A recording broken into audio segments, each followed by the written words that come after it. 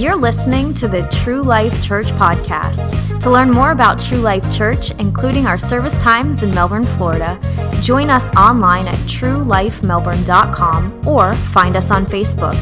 Today's message comes from lead pastor Joshua Smith.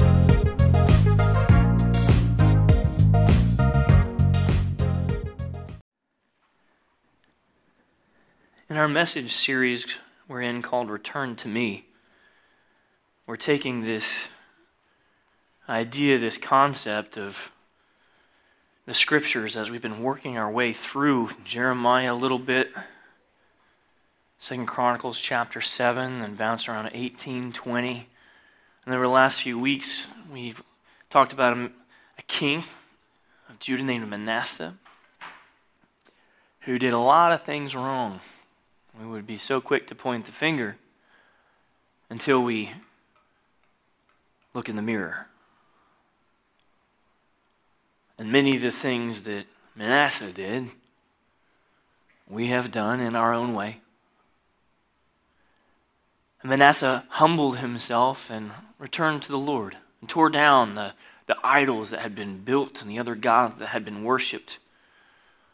And after he was released from his captivity, remember with hooks, he was captured with hooks. And, Jesus said, I will make you fishers of men later, but that version sounds painful, being captured with hooks that way. As released, he became king again and sought the Lord and did right in the eyes of the Lord. And he was buried, and he had a son named Amon. I said, Amon. Amon. You see Cool Runnings is like happening? Like legitimately the Jamaican bobsled team has made the Olympics. Like my childhood is real.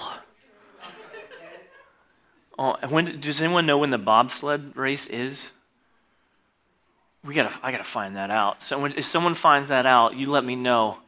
And I'll watch about 8 minutes of the Olympics and then turn it back off again. Amon. So anyway, Manasseh had a son named Amon. And you may remember nothing else, but you're going to remember this guy's name. And Amon did not do right in the eyes of the Lord. And here we are again, the back and forth, the pendulum of the kings of Israel and Judah, back and forth, following, not following, following, not following, obeying, disobeying, back and forth. You ever feel like you're in one of those moments, you're like, I'm doing good, and then, in my faith walk or whatever, I'm doing good again, a little bit better, all right, I'm doing really good, whoa, bad. And we kind of feel like that in your life, and bad's not necessarily the Dixon family, right? I'm just going back and forth. It's not Williams, Harrison, good, Dixon's bad. That's not what it is. It's not, we're torn in this walk of life between what is sinful and selfish and what is holy. This is the war. This is the war inside. And Amon did not do well. And he rebuilt everything that Manasseh had torn down. And suddenly they're worshiping the Asherim pole and the Baals again under every green tree, and different altars and priests who have fallen away and now are worshiping other gods. And I'm so thankful, before we even pick up in the Bible, and if you want to go ahead and turn here, you're welcome to. Or actually, hold on that. We're going to be in 2 Chronicles 34 momentarily. We are going to go to one scripture first, so hold that thought. 2 Chronicles 34. Before we hop in there, again, I'm thankful for Brad filling in last week, who listened to the Holy Spirit and wrote some things and said some things that is a great segue into where we're talking about today. And one of the scriptures that Brad brought up last Sunday, and I hope you listened to it. If you haven't, check it out on the Facebook page and then on our podcast also this coming week. Go back and listen to it, because there's a lot of great stuff in there. And one of the things that Brad talked about was this scripture from Romans. I want to read a little bit of it. All right, Romans. It's going to be chapter 1. I'm going to begin in verse 18 through 25. And Paul writes, "For the wrath of God is revealed from heaven against all ungodliness and unrighteousness of men, who by their unrighteousness suppress the truth. For what can be known about God is plain to them, because God has shown it to them. For his invisible attributes, namely his eternal power and divine nature, have been clearly perceived ever since the creation of the world." Like, look how I had a conversation with a lady this past week. I stopped to get Greek food because gyros are tasty, all right? I need a gyro! And so anyway, I needed a gyro. So I got a gyro and I got some Greek food. I'm having an evangelical conversation with the lady behind the counter who is spiritualist and doesn't really believe anything. I'm like, how do you look out at the world? And I say, this is just chance. Like, you are a random gathering of cells throughout time that has spawned a consciousness and thoughts. And if that's your logic, then what is right and what is wrong? Like, how did you land here? And I hope and I pray that this conversation sits with her. She's like, well, I just think that there's a big energy out there. I'm like, go back and read Genesis 1. Boom! He spoke into existence. I'm like, you want energy? God is energy. And light is energy, right? Yeah, okay. Go back and read Revelation. Anyway. His invisible attributes, namely his eternal power and divine nature, have been clearly perceived ever since the creation of the world and the things that have been made. So they are without excuse. We're living in this amazing planet world. And on my way over to Tampa back and forth on Friday, I counted no less than 6 Amazon warehouses that are larger than this entire plaza. I mean, we're just talking absolutely, it's got to be 500,000 square foot. I mean, just unbelievable. What a selfish and destructive people we are. Like, just drive, every one of these cars, like, they're just like me. We're going somewhere and ordering a whole bunch of stuff. We don't need that much stuff. How much stuff? Good gracious. And this wonderful world that has been made, we're destroying. Regardless, this is another thing. All right. Be good stewards of the planet. Moving on. For although they knew God, they did not honor him as God or give thanks to him, but they became futile in their thinking, and their foolish hearts were darkened. Claiming to be wise, this is where things start getting really important for us. Claiming to be wise, they became fools. You know any smart, dumb people? You may not want to answer that. Maybe outside of this room, right? You know, people who are high in their own eyes. Mighty, they have all the answers. Why? Because they can Google it. Claiming to be wise, they became fools and exchanged the glory of the mortal God for images resembling mortal man and birds and animals and creeping things. Therefore God gave them up in the lust of their hearts to impurity, to the dishonoring of their bodies among themselves, because they exchanged the truth about God for a lie, and worshipped and served the creature rather than the Creator, who is blessed forever. Amen. And our world is exchanging the truth for a lie every day as we speak. And we got a smartphone on you? Right? Oh, go pull it out, turn it on. You are permissed. You are allowed, and please pull it out. Yeah, pull out your phone. Open up your Google or Safari, whatever you use as a search engine. Pull it up. All right, now I want you to do a search. And your search in the query is going to be, what does, this is you typing, what does the Bible, B-I-B-L-E, right? What does the Bible say about, you ready for the fun word? Homosexuality. Yeah, and search it. Hit go, hit done, hit okay, hit go, and search. And look at the first few responses that the Google machine has brought up for you. Read the first few hits. What does the Bible say about homosexuality?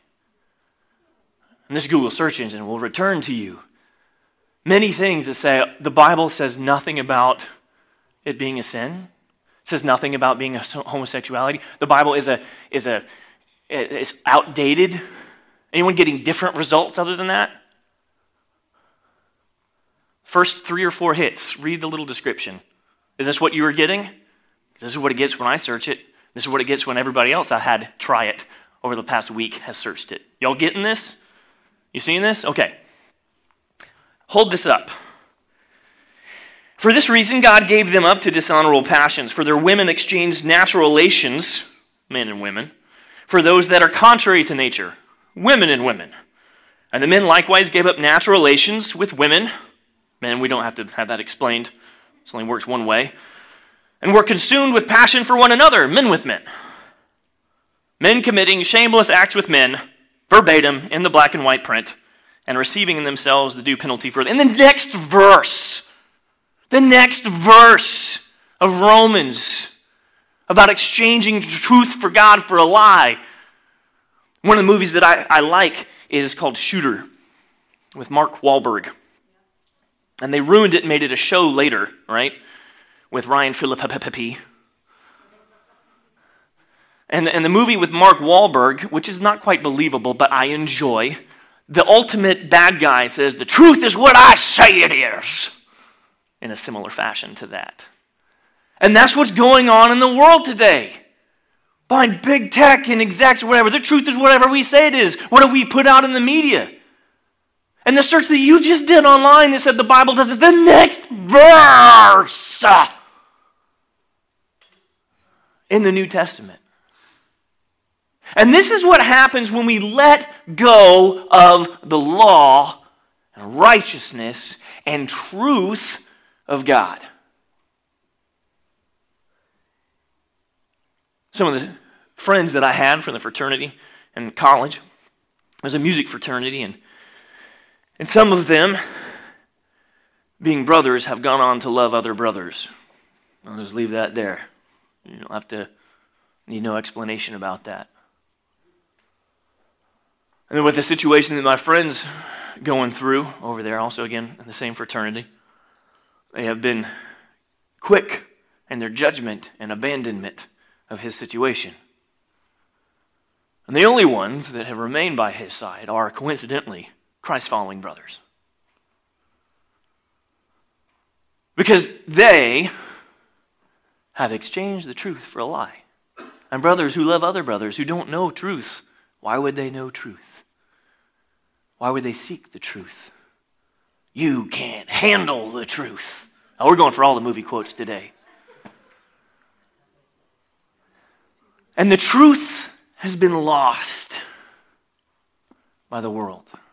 And it's our responsibility and our privilege to help them find it again. To go into all the world, making disciples of all nations, baptizing in the name of the Father, Son, and Holy Spirit. We're not doing this alone. Behold, He is with us, even to the very end of the age. There's a little part in there, in between, where He said, teaching them to obey all that I have commanded you. Teaching them to obey all that I've commanded you. And we're going to pick up the story now in 2 Chronicles, chapter 34. Because Amon did not follow the ways of the Lord. He exchanged the truth for a lie. And here in 2 Chronicles, now chapter 34, we're going to pick up. And Amon had a son named Josiah. And things didn't turn out well for Amon. He ended up being killed by some of his own people, and then those people who killed him were killed. It's everything a mess. And enter an 8-year-old boy, Josiah. And I have a little Bible at home that I read with my son Landon. He picks this out a lot. And he likes to read the little children's Bible version story of Josiah. And it's really cute. I love reading it with him. But like any children's Bible, it leaves out very important details. All right? I want to read just a little bit of this and paraphrase some other things and just so we can get through the story. And Josiah was 8 years old when he began to reign. 8-year-old now king. And he reigned for a total of 31 years in Jerusalem. And he did what was right, good, pleasing, your version may say. I'm in the ESV. He did what was right in the eyes of the Lord. And he walked in the ways of David, his father. It's not his father's Amon, but going back generationally is like the guy who set the standard of kingship, right?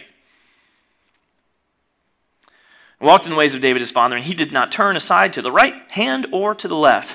For in the 8th year of his reign, do the math, now he's 16, as a 16-year-old boy, who is yet a boy, and if you're ever curious about the story of David, well, how old was David? Well, they still consider a 16-year-old to be a boy. So David was most likely not 7 when he threw the stone and toppled Goliath. More likely 14, 15, 16. All right, so he's a boy. He began to seek the God of David his father because he had no understanding because Amon had messed everything up. So he's seeking God. In the 12th year, he began to purge Judah and Jerusalem of the high places. He was about 26 years old. And the Asherim and the carved and the metal images, and they chopped down the altars of the Baals in his presence. He's like, I want to see this thing done. Get it out, get it gone. And at this, he's just seeking God. And at this point, he's still almost seeking without any hard evidence, which we'll come to in a bit. He just knows that this is the right thing to do, that the people had worshipped God before, and how things were going is not. And so he began seeking God when he was 16. It says, take all this kind of stuff down while I can see. And he cut down the incense altars that stood above them, and he broke in pieces the Asherim and the carved and metal images, and he made dust of them. Scattered it over the graves of those who had sacrificed to them. You take your God. Here's your God. Dust, dust, dust, dust. You want your sawdust? You want your metal shards? Here it is. I laugh about that. I think it's just like digging it in. And he also burned the bones of the priests on their altars and cleansed the Judah and Jerusalem. Now, we have to read into that a little bit because no one just burns the bones of the priests who worshiped to the other gods. They had to be killed first. So the priests who worshiped and led worship and had fallen away from God and led the worship to this other god, they were gone, and then their bones, crematory pile going up there. Burns the bones of the priests and cleansed Judah and Jerusalem. And the cities of Manasseh, Ephraim, and Simeon, as far as Naphtali. In the ruins all around, he broke down the altars and beat the Asherim. He beat the Asherim out of them. The images into powder. And he cut down all the incense altars throughout all the land of Israel. And then he returned to Jerusalem. Now in the 18th year of his reign, when he had cleansed the land and the house, he sent some people to go fix up the temple. Right? So we're going to fast forward a little bit. Right? There's a lot of names here. They're kind of cool. They're kind of important. But for the sake of time, we're going to keep moving on. And he sent people to go check out the temple and to repair it. Again, this is the temple that Solomon had built. And obviously, over generations, it had fallen into disrepair. And no one worshiping God anymore. Had taken out the holy thing. He said, put all that stuff back. Take the money that has been donated and actually put it to use. Fix this up. I want new wood. I want new gold. I want new everything. I want to fix it up. Chip and Joanna Gaines were there putting up shiplap en masse. I'm just kidding. I said, fix it up. Fix it up. So they come, quarried stone, carpenters, and blah, blah, blah. And while they're there working, verse 14, while they were bringing the money that had been brought in the house of the Lord, the priest found the book of the law the Lord had given through Moses. And this whole time, at least for his life, he's never had the scripture, the Torah, the book of the law. He's never had anything that defines what is good and what is bad. He's just following his heart about what God told him to do. And it leads him, Josiah, through other people as they fix up the temple. As they finally come and restore the temple, they find the book of the law. And they come and they read it to King Josiah. And he, for the first time, hears the God that delivered them from Egypt and slavery and bondage and the Ten Commandments and everything that had just probably been passed down orally or generationally. Stories, fables, myths, fairy tales. He finds out it's real and it's tangible. And he is wrecked. W-R-E-K-T. Like he's just wrecked. And he hears this. In verse 19, he tore his clothes. And the king commanded Hilkiah, Ahikam, the son of Shaphan, Abdon, the son of Micah, Shaphan, the secretary, and Isaiah, the king's servant. And he said, go inquire of the Lord for me. And for those who are left, find someone who still believes in our God. Because we've taken away all the other gods. Find someone who still believes. Because the word of God has been found. And great is the wrath of the Lord is poured out on us because our fathers have not kept the word of the Lord. They have not obeyed to do according to all that is written in this book. So they send word out and they find a prophetess. And what she says over the next 5 paragraphs, or one long paragraph, either way yours is composed, is basically that the people are going to come to ruin. They are going to have to atone and be punished and disciplined for generation after generation after generation after generation being faulty, futile, fake, or simply just leaving God behind. Wrath of God's coming, which is exactly where we picked up in Romans. It's not an Old Testament message. This is a Bible message. The judgment of the Lord is coming.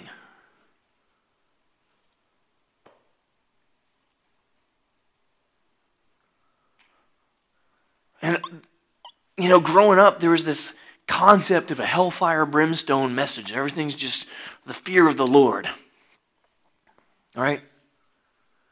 And over the last 20 or 30 years, if not quite more than that, as worship and our Sunday gatherings across the nation have become more about the experience than the text, about the love and the feeling versus the discipline and the obedience, we have forgotten what it's like to fear the Lord. A righteous fear, a holy fear for who God is and what He can do. And eventually, what He will do. That's a promise, and everything else in here has come true. You want to bet your life that one doesn't? Nope, I don't.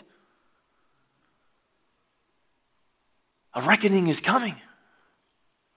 And we need the righteous and holy fear of the Lord again. We need to understand that the wrath of God is real. That the wages of sin is death. And woe to you, Pharisees and hypocrites who say and believe otherwise. Woe to those who say, but didn't I do these great things in your name? Prophesy in your name, and teach in your name, and worship in your name, and grow a big old church in your name. And for some of those, Jesus will say, depart from me. I never knew you. We need the fear of the Lord. And Josiah, as a boy, sought the Lord. And at the right time, cleansed the land. And at the right time, was given the book of the law again. And though he had already done the right things, he humbled himself again in the sight of the Lord. And the prophets said, you know what? All this wrath is coming on your people, but you're not going to see it. You will be buried with your fathers, and you will be at peace. Later on, King Josiah, he decides to go to war. Necho, the king of Egypt at that time, is going to go travel basically through his land to go attack another people group. Josiah wants in on the action. He just wants to go for a fight. Well, he loses this fight, and he loses his life. He's hit by arrows, and he dies. And then shortly after, his son reigns for about 3 months, when Necho then turns his sights on the people of Judah. Necho, who is actually a God-fearing man, actually. He believed in the same God of the Hebrews. I find that kind of ironic. He's like, hey, Josiah, I've got nothing to do with you. I'm going to go take care of these people. The God that we both worship, I have no quarrel with you. And Josiah just wanted to fight. Anyway, so he dies. He gets hit with arrows, and his son takes over for a couple months. And then he gets kind of kicked out to put Necho's brother there. And that brother is Jehoiakim. And during his reign, 3 years into his reign, another guy called Nebuchadnezzar comes and takes over a whole bunch of the land, a whole bunch of the kingdom, and takes with him a man you may have heard of named Daniel.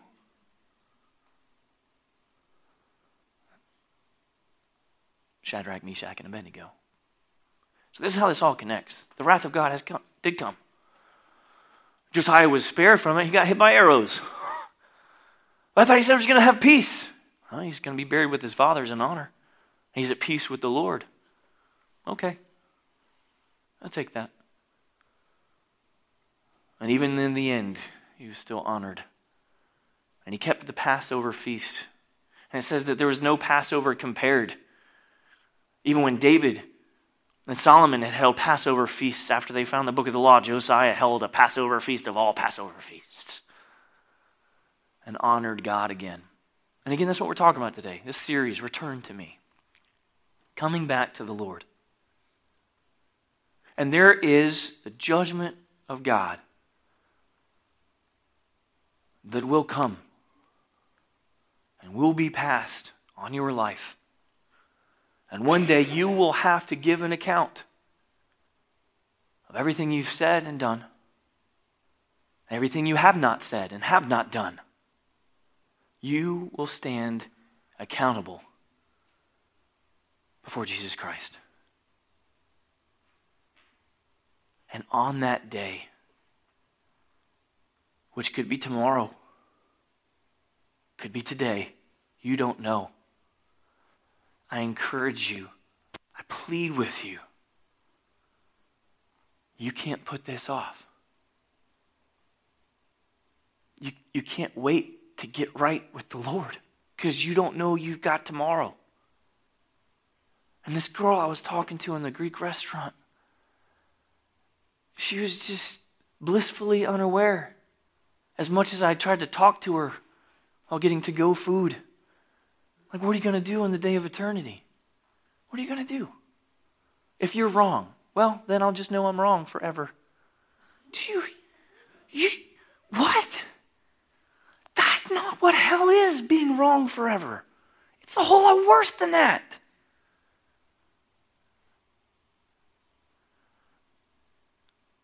And even if you know God, even if you've had the book of the law at your fingertips and not read it, it's time to come back to the Lord. And just like Josiah did, seek after him. And now we come into the New Testament, where Jesus says, ask, and you'll receive. Seek, and you will find. Knock, and the door will be open to you. Return to me. And I don't know if you've ever returned a car to the Hertz rental place you took it from. I don't know if you ever returned a shirt to the place you purchased it from and tried it on and then decided you didn't like it and then took it back. But you've returned something in your life, yes? Okay. Did Kohl's come to you? No. Did a van show up at your house, not to deliver from Walmart, but to pick up from Walmart and take it back to the store for you? Did they do that? Like that'd be next level service. But no one's ever going to do that. Why? Because it's your job to do the return. They've done the work. They made the product. They made it available. You hit purchase. You received, but you got to return.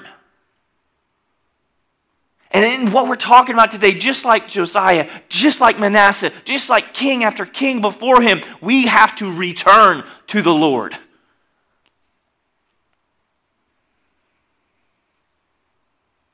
We have to return.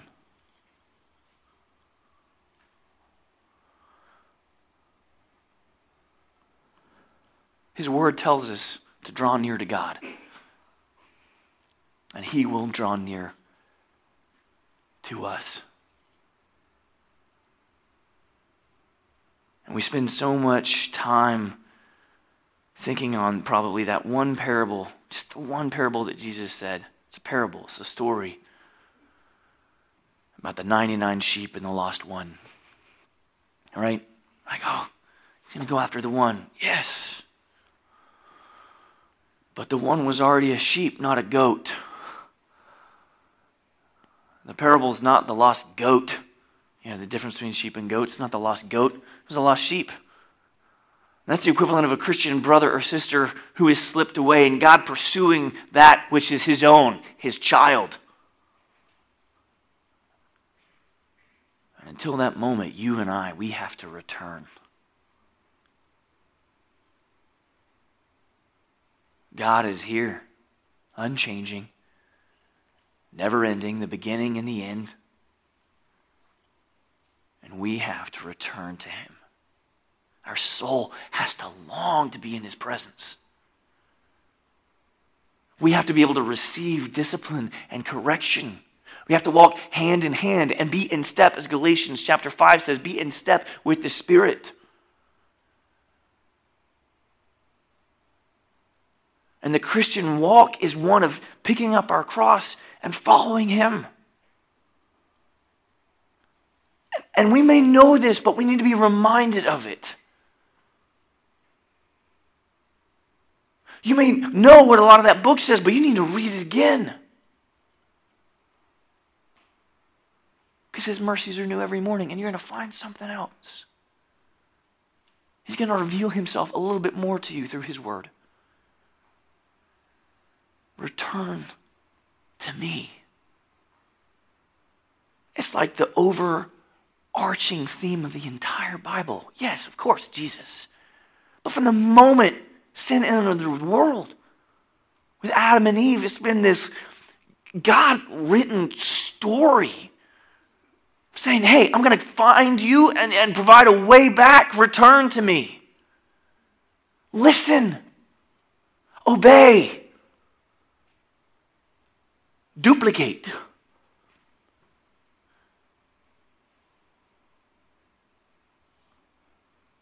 And that's my call to you today. That's my call to me today. Because that's God's call for us today. Return to me. Return to me. And the weight Josiah had when he read this scripture for the first time. He tore his clothes and humbled himself. Imagine if you were able to read the Bible with fresh eyes today. Like you'd never read it before and your eyes were open. Would you be that humbled? Would you say you've done that much that needs repentance of? You're like, I'm pretty good. Like I'm like this much bad. We like to think I'm 5% bad. Right? Just 5. 95%. There's sin in my life, but it's 95% just good. Right? Just work on the little tiny 5%. Thanks, Jesus. No. That's the wrong way of thinking. For who is righteous? Not one.